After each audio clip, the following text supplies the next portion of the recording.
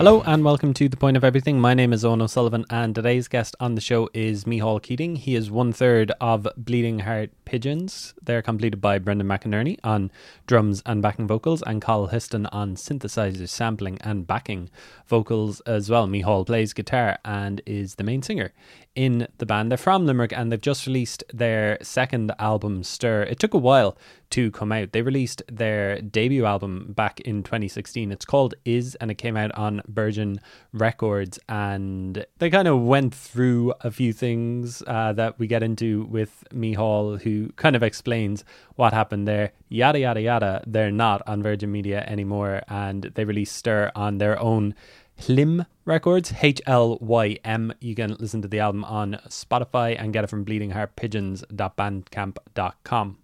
Bleeding Heart Pigeons had been around for a good few years before the release of that debut album. They released an EP called In a Room in Littleton, Colorado back in 2013 that's kind of about the Columbine massacre. So they've had big ideas and big widescreen vision for this band for a long time.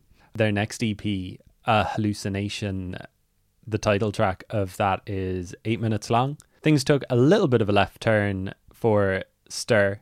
The tracks are a bit shorter now. I think the longest one is 5 minutes and 36 seconds. And as for influences, they're talking about synth pop acts like Talk Talk and New Order, likes of Grizzly Bear and Boards of Canada as well. And they got a rave review from friend of the show, Zara Hederman and Gavin Glass on RT's Arena a couple of weeks ago. And they've been getting rave reviews from lots of other people as well. I mentioned Leagues O'Toole and the like being longtime champions of Bleeding Heart Pigeons, and it's great to see the outpouring of support for them around this album that of course is being released in such a difficult time, and hopefully we'll get to see them live and get to see them do their thing maybe this year, hopefully, fingers crossed. But anyway, this conversation was recorded a couple of weeks ago, a week ahead of the release of Stir.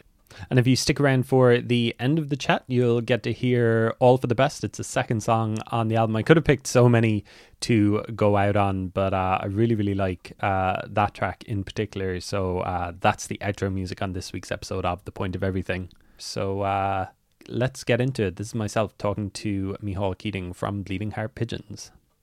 I guess I've been starting a lot of these interviews that I've been doing like during the lockdown just by asking artists how they've been getting on in their homes, in isolation and in lockdown and everything. So how's it going for you, Micheál?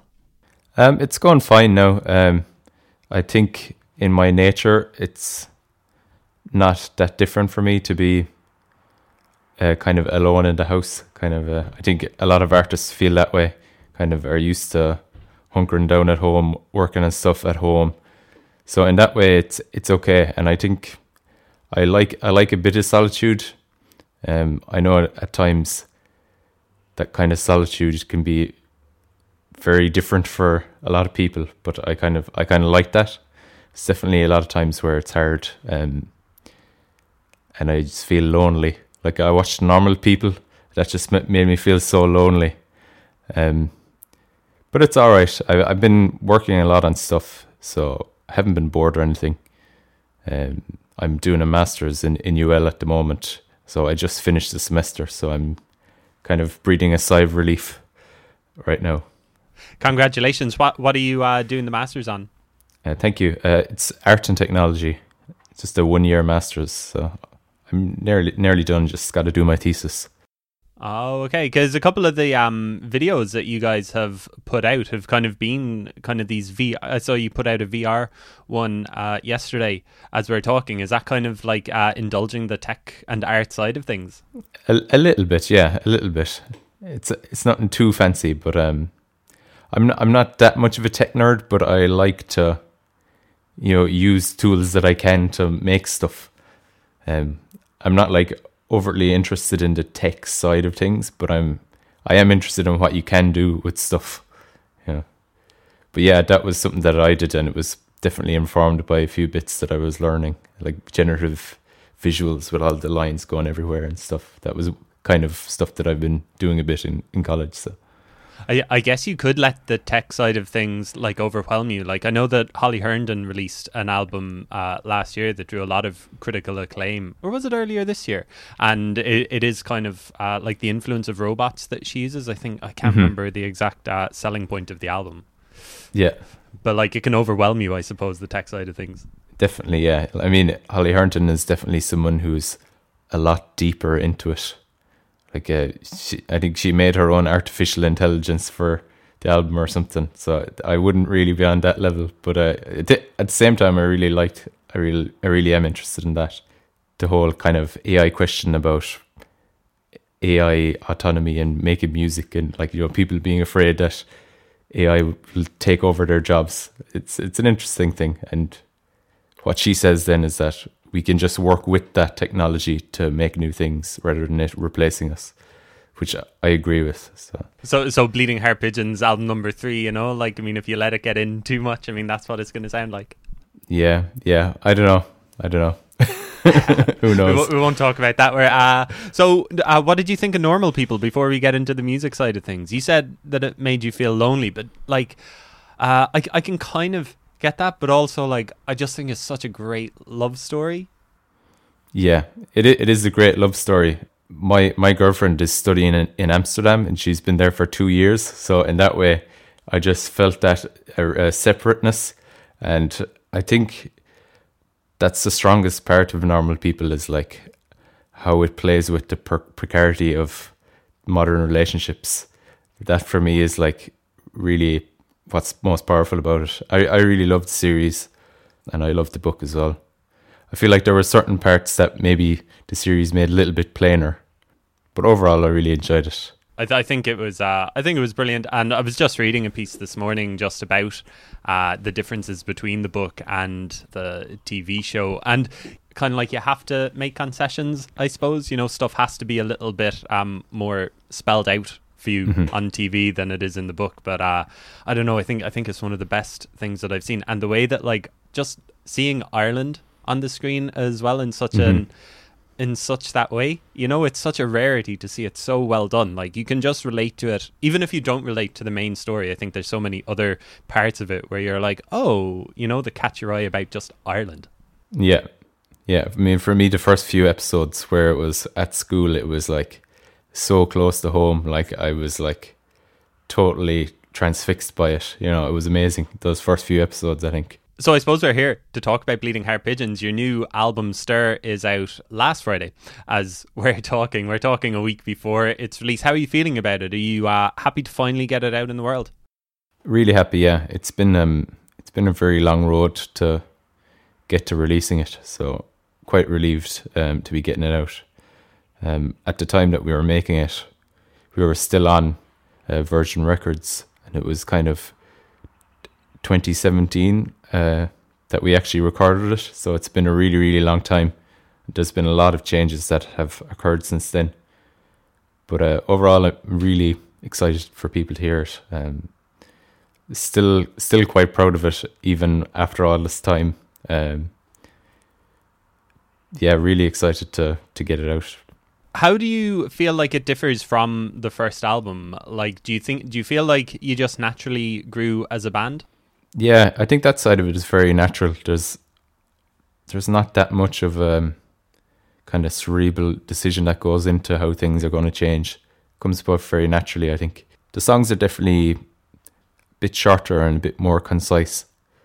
Got a bit more into the structuring of the songs, the kind of mechanics. Like, listen to a lot of Beach Boys and Burt Bacharach and stuff like that would do that to you. Jimmy Webb. Yeah, I feel... I guess it's more mature as well in a way. There's like the moments of kind of experimentalism, they're employed in a more careful way or whatever. Whereas on the last album, there was some really long tracks, which I've got no issue with that either. I don't regret doing that at all. It's just what you do next, kind of responding to what you did before, I suppose. Maybe talk about that. Just like, is there a difference in the creative process of making a long track as opposed to a short track? Just because I remember, like, when you put out your first couple of singles, like they were 6 or 7 minutes long. and you've had like 8 and 9 minute tracks as well over the years. Like, how does that compare to some of the stuff on the new album, which is kind of like 3 or 4 minutes, maybe like half as long? Yeah. I think the longer ones, they tend to be more jam based, I guess, as the process. I don't think a songwriter would really sit down in their bedroom and kind of go, oh, well, we're going to do this riff for so long, and then maybe we could change the cymbal and do it a couple more times. That's like more what happens when the band is in the room.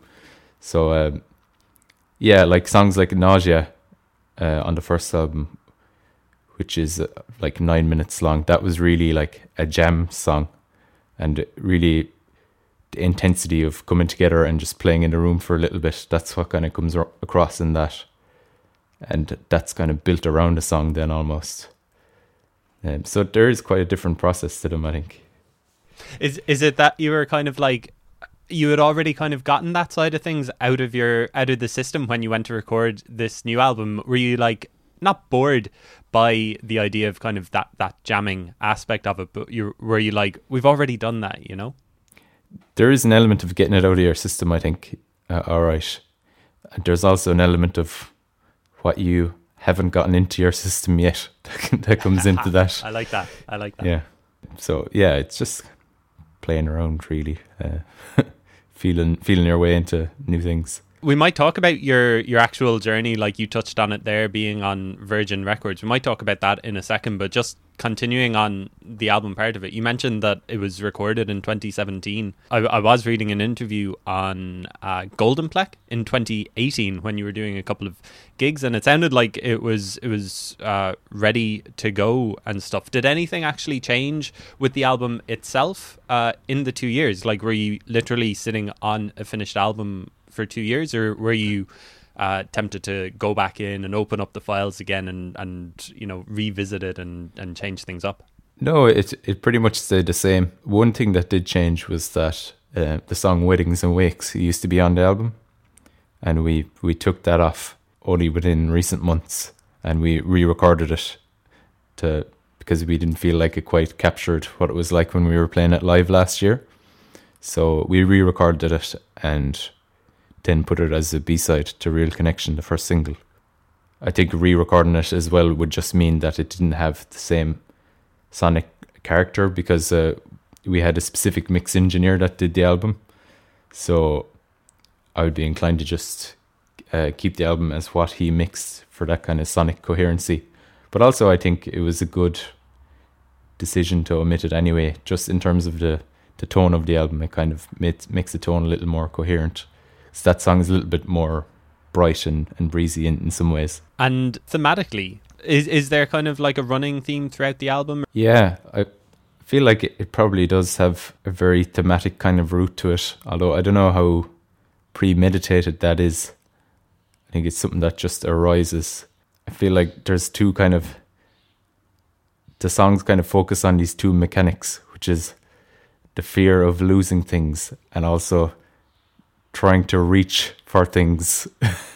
And it's all about these kind of mechanisms that just kind of basically drive what we do on a daily basis as humans. That's kind of like what I was thinking about a lot. Like this, what are these kind of desiring forces that just basically make us move?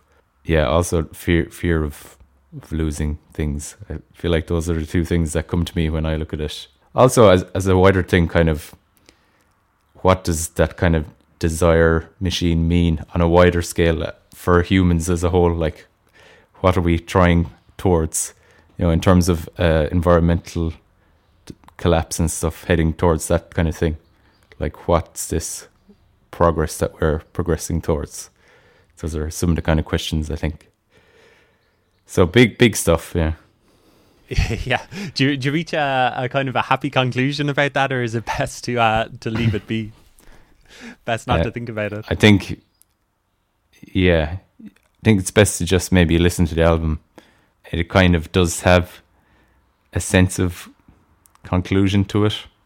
On the last track, I think, Good Dogs Never Die, it kind of ties that together, I think. I won't try to rationalize what it is though. Is there much of yourself in the album? There was one line. I think it's in "All for the Best," one of the pre-release singles that you released, and it's just read. I think it's one of the first lines in the song. Been down for over a year now, and I've been trying, but I can't find a way out. Is that yourself in the album, or is it still that kind of like persona that you've put on throughout it? Yeah, it is kind of myself, but kind of interestingly enough, I think it's actually kind of the band itself. Like that lyric almost comes from the band, because it kind of comes into our whole label story and all that kind of stuff. I think say we build it up for years to release this album, which we were really proud of and very excited for people to hear. And it came out and it got really great reception, but it didn't really fly very far, and we didn't get to do very many gigs or anything like that. So a couple of months after it was released, it was kind of like, oh, maybe you should get on to the next album now. And our money was cut down drastically, so we were very financially struggling, kind of living with our parents, but also not being able to get a job because we were meant to be fully committed to this thing. So after Is came out, it was a kind of a hard time for us. We didn't have that feeling of exhaling from the first album, We really wanted to get out and play that for people a lot. And we were kind of, I suppose, we were young and a bit naive and maybe trusting for other people to look after us and make sure that we got what we needed out of the touring and all that. So I think we were a bit frustrated. So I think that's where that comes from. It felt nice to kind of write that in a song, because it's kind of a collective feeling of frustration about what happened. Yeah. Are you over it now? Are you like, it's good experience, it stands you in good stead? I think so, yeah. I'm feeling good about it now, because we're gone from the major label thing. We're doing it ourselves. We've met lots of musicians. I think we always felt very lonely and disconnected, kind of, in terms of Irish music. We never met that many musicians, even all the while we were on major labels. We didn't really find this community that we related to, and I think in recent years we have found that, and people who are also doing it independently, and I don't know, it's just, we're in a much better place now. I think I definitely have this kind of feeling of that is an experience that will kind of stand to us. Right, yeah.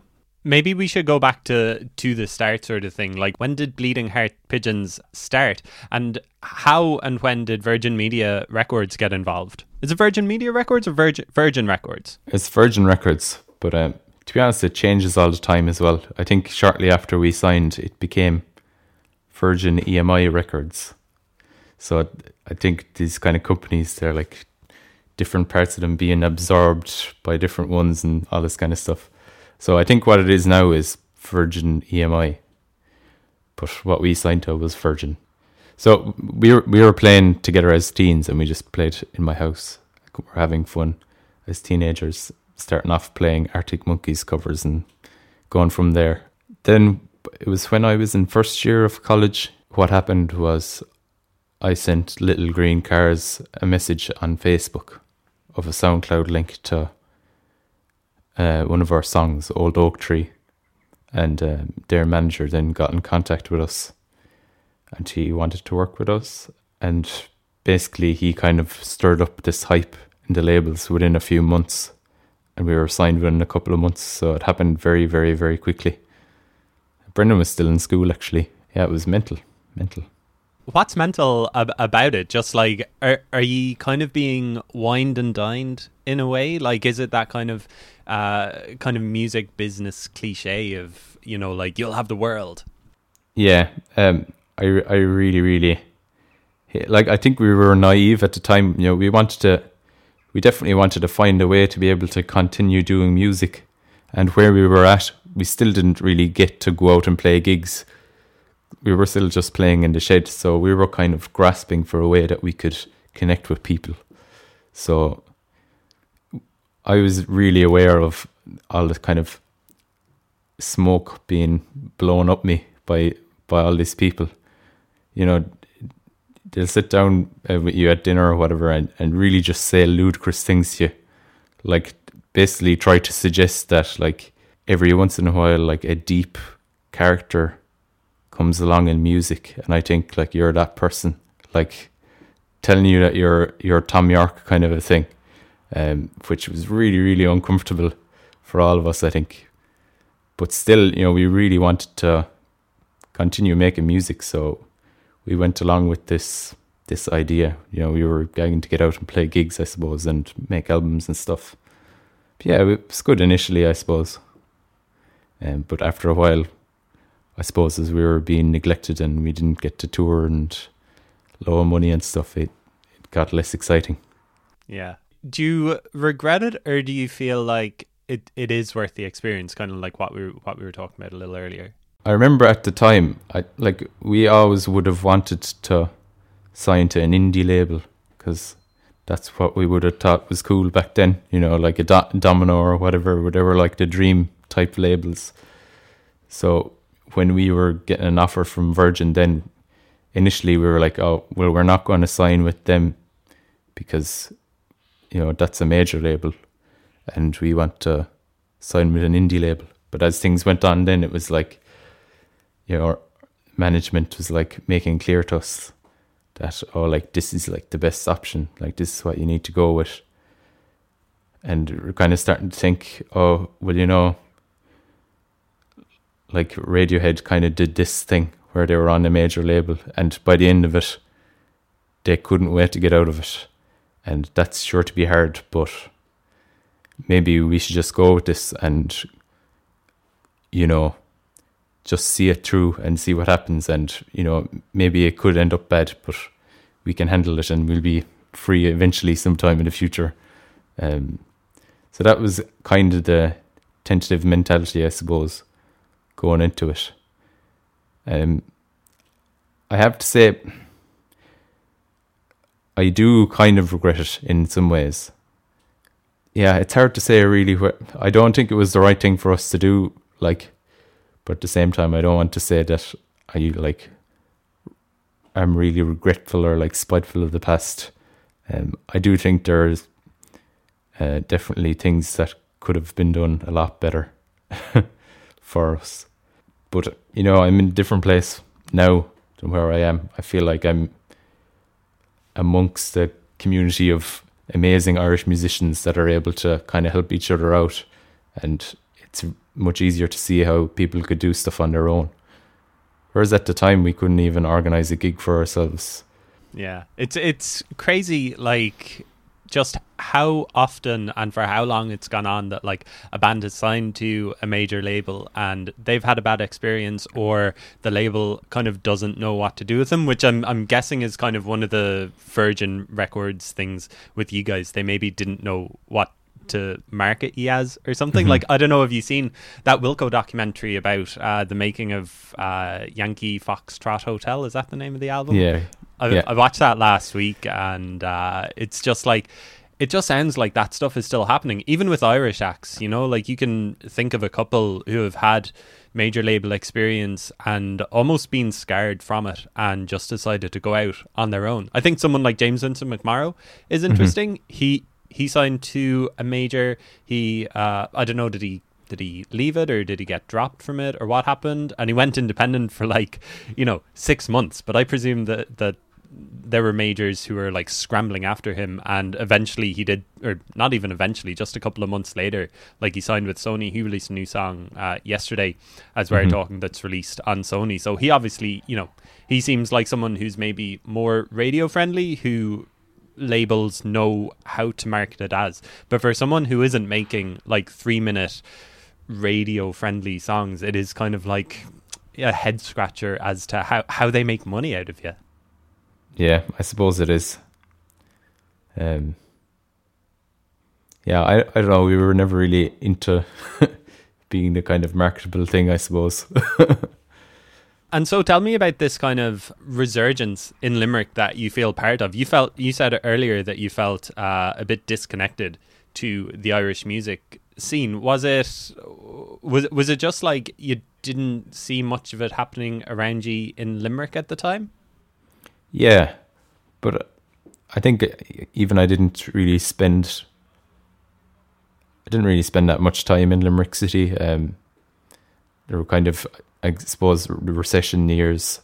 It fairly impacted Limerick City Centre for a couple of years. I don't think there was that much going on when I was in college and stuff. But I think there's an element of also just us not knowing about what was out there. I definitely feel like the amount and the quality of stuff is better now than it was then, and there's a lot more music of the type that I'd be interested in. But also I feel like I just wasn't hip to what was going on in Irish music either, because the way that I think the three of us, we weren't amongst the community of music loving friends really.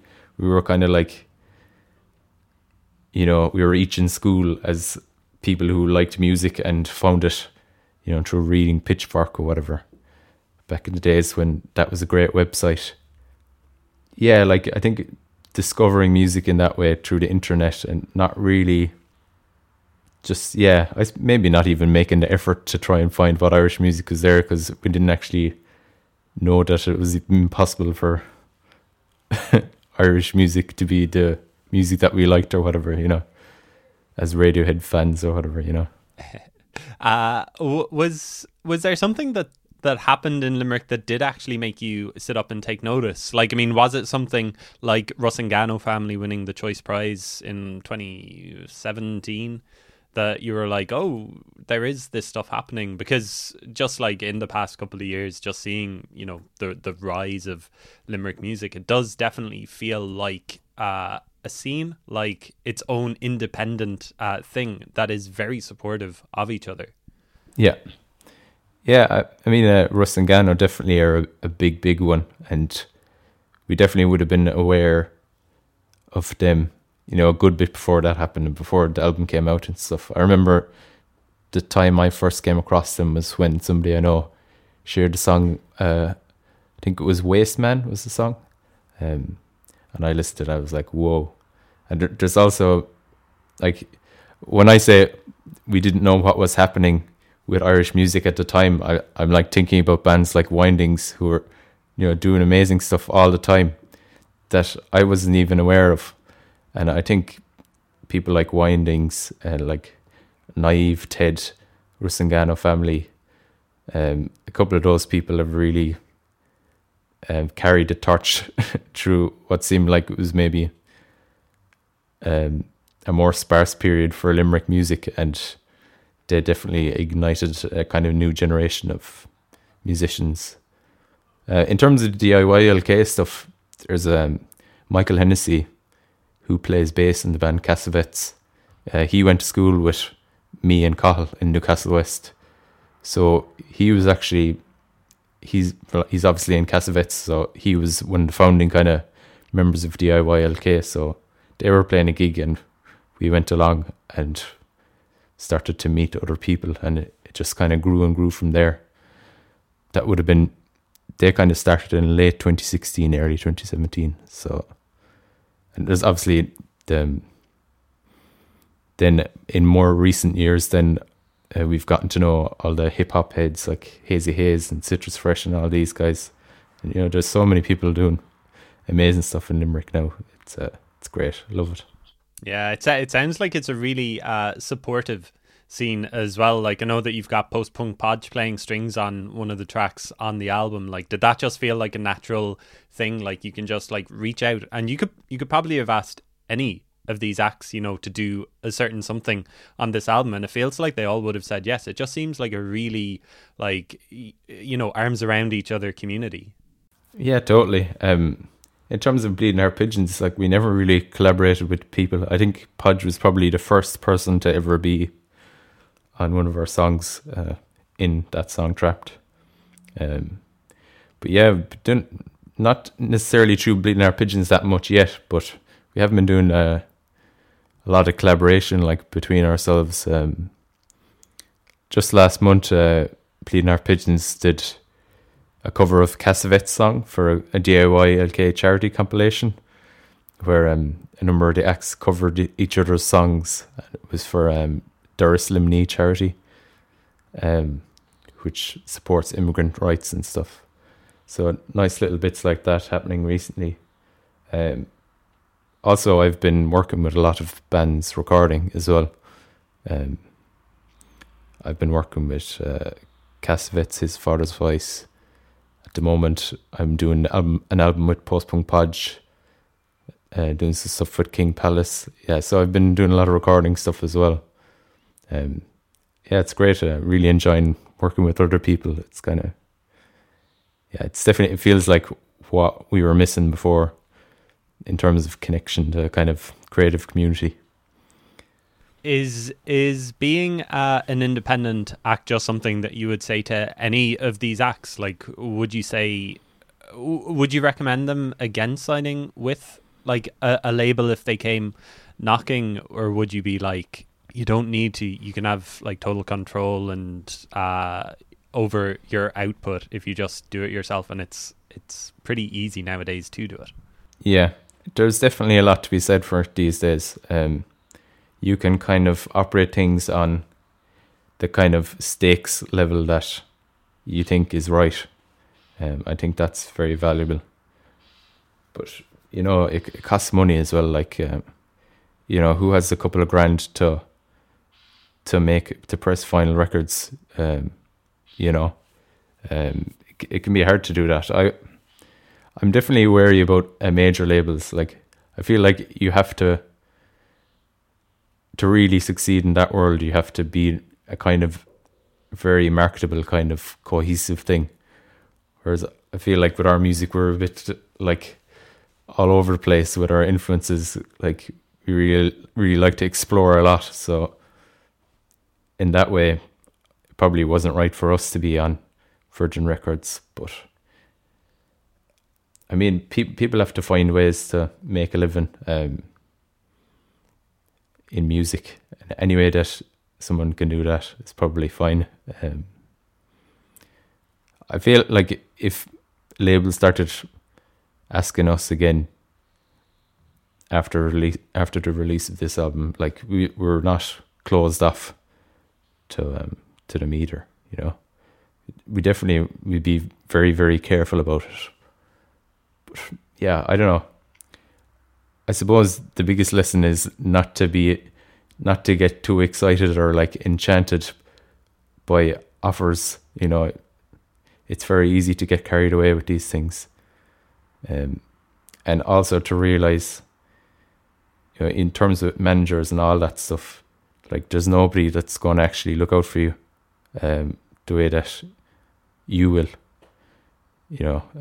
Everyone has their own motives, and you have to stand up for yourself, like, at all times, really. That's what I've kind of found. A good life lesson, if nothing else. Yeah. Talking about Limerick, I feel that we have to talk about Denise Chyla. I don't know if you saw her live stream that she did as part of Courage 2020 at the National Gallery with other voices during the week. Oh God, yeah. Like, it felt like a coming out party, didn't it? It felt like, everyone is going to be blown away by this. Yeah, it was really, really incredible. I just kind of casually put it on. I caught it after the fact. I think I put it on at like 3:00 in the morning, and I was already probably really tired, but I was just totally transfixed then for the hour or whatever it was. I was totally blown away by it. It was amazing. Yeah, so exciting. She just seems like one of those artists who, like, you can see, she's like someone that you could see everybody clamoring over to work with, isn't she? Totally, yeah. Yeah, she's amazingly talented. I also really liked seeing DJ Sean Murray wearing his Jamiroquai hat, DJing in the National Gallery. That was cool. He's part of PX Music, isn't he? He is, yeah.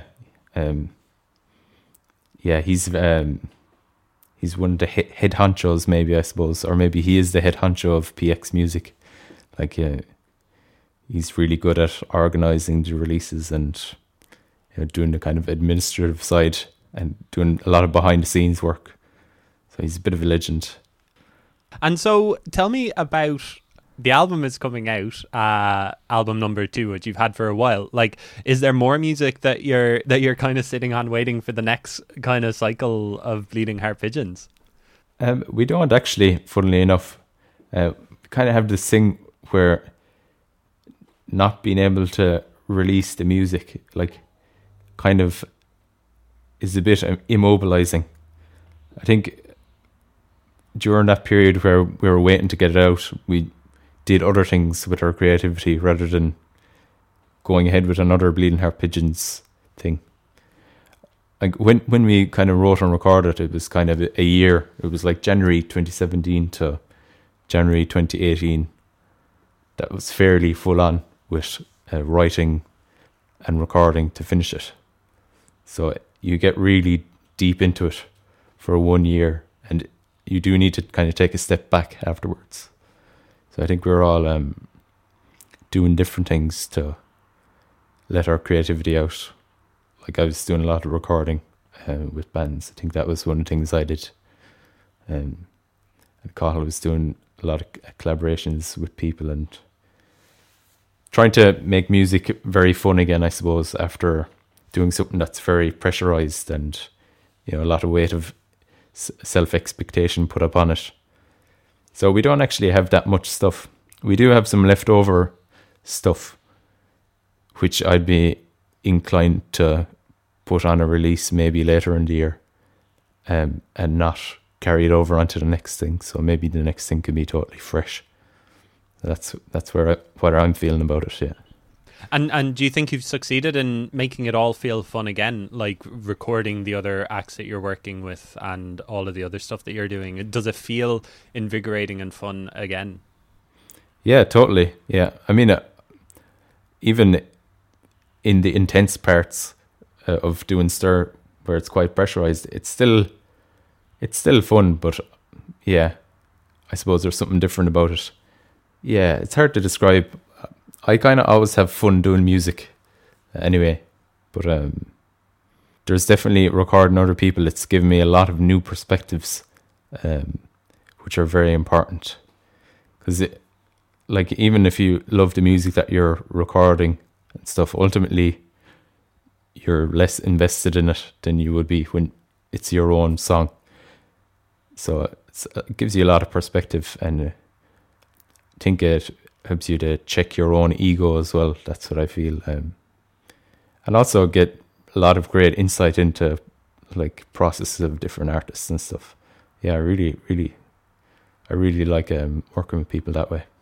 I guess, like, you talk about when you're kind of getting wined and dined by the labels and people are, making these big claims about you, but then, like, you've still got your champions, you've still got people now who have been there all along the way. Like, I know Leagues O'Toole has been bigging you up on Twitter and stuff, and saying that you're one of the best bands in the country, and it must just be, like, really, really nice that there are people like that who will fight for you, who don't really have an ulterior motive. They're not trying to, like, get into bed with you or anything. Yeah, I mean, those people give us life. We're ever grateful to Leagues and people like John Loftus and John Hennessy and different people like that who have really just kind of come through for us and supported us. I think it would be very, very, very hard to do it without to keep doing it without those people, So I'm very grateful for them. Cool. Well, listen, best of luck with Stir. People can order it on your Bandcamp page. It comes in a nice vinyl package, and I guess best of luck with it. It's must be interesting kind of releasing it at the moment when you can't play any gigs. I presume that you had like live gigs lined up for it. Yeah, we did totally. I mean, our whole release plan, it was all done prior to the lockdown, and we stuck to it, and we had to cancel all the gigs, which is a disaster. I've got a room full of records that we won't be able to flog at gigs now, but hopefully that we can make it spread and make back the money on it. We did get to play the material last year, so that was good. But yeah, we're going to be really gagging to get out and play for people, especially after they've heard the album. Really, I think thinking about that moment where the album is released and you get to play it for people, that's like a real moment that you think about all the time. That's really the kind of connection that you hanker for when you're doing this thing. Yeah, well, hopefully we won't be waiting too much longer. Hopefully it will come in 2020, and I look forward to catching you guys, and I look forward to really sinking into this album and really getting into it. And congratulations again, and thanks for the chats. Oh, thank you very much, Sean. Thanks for having me.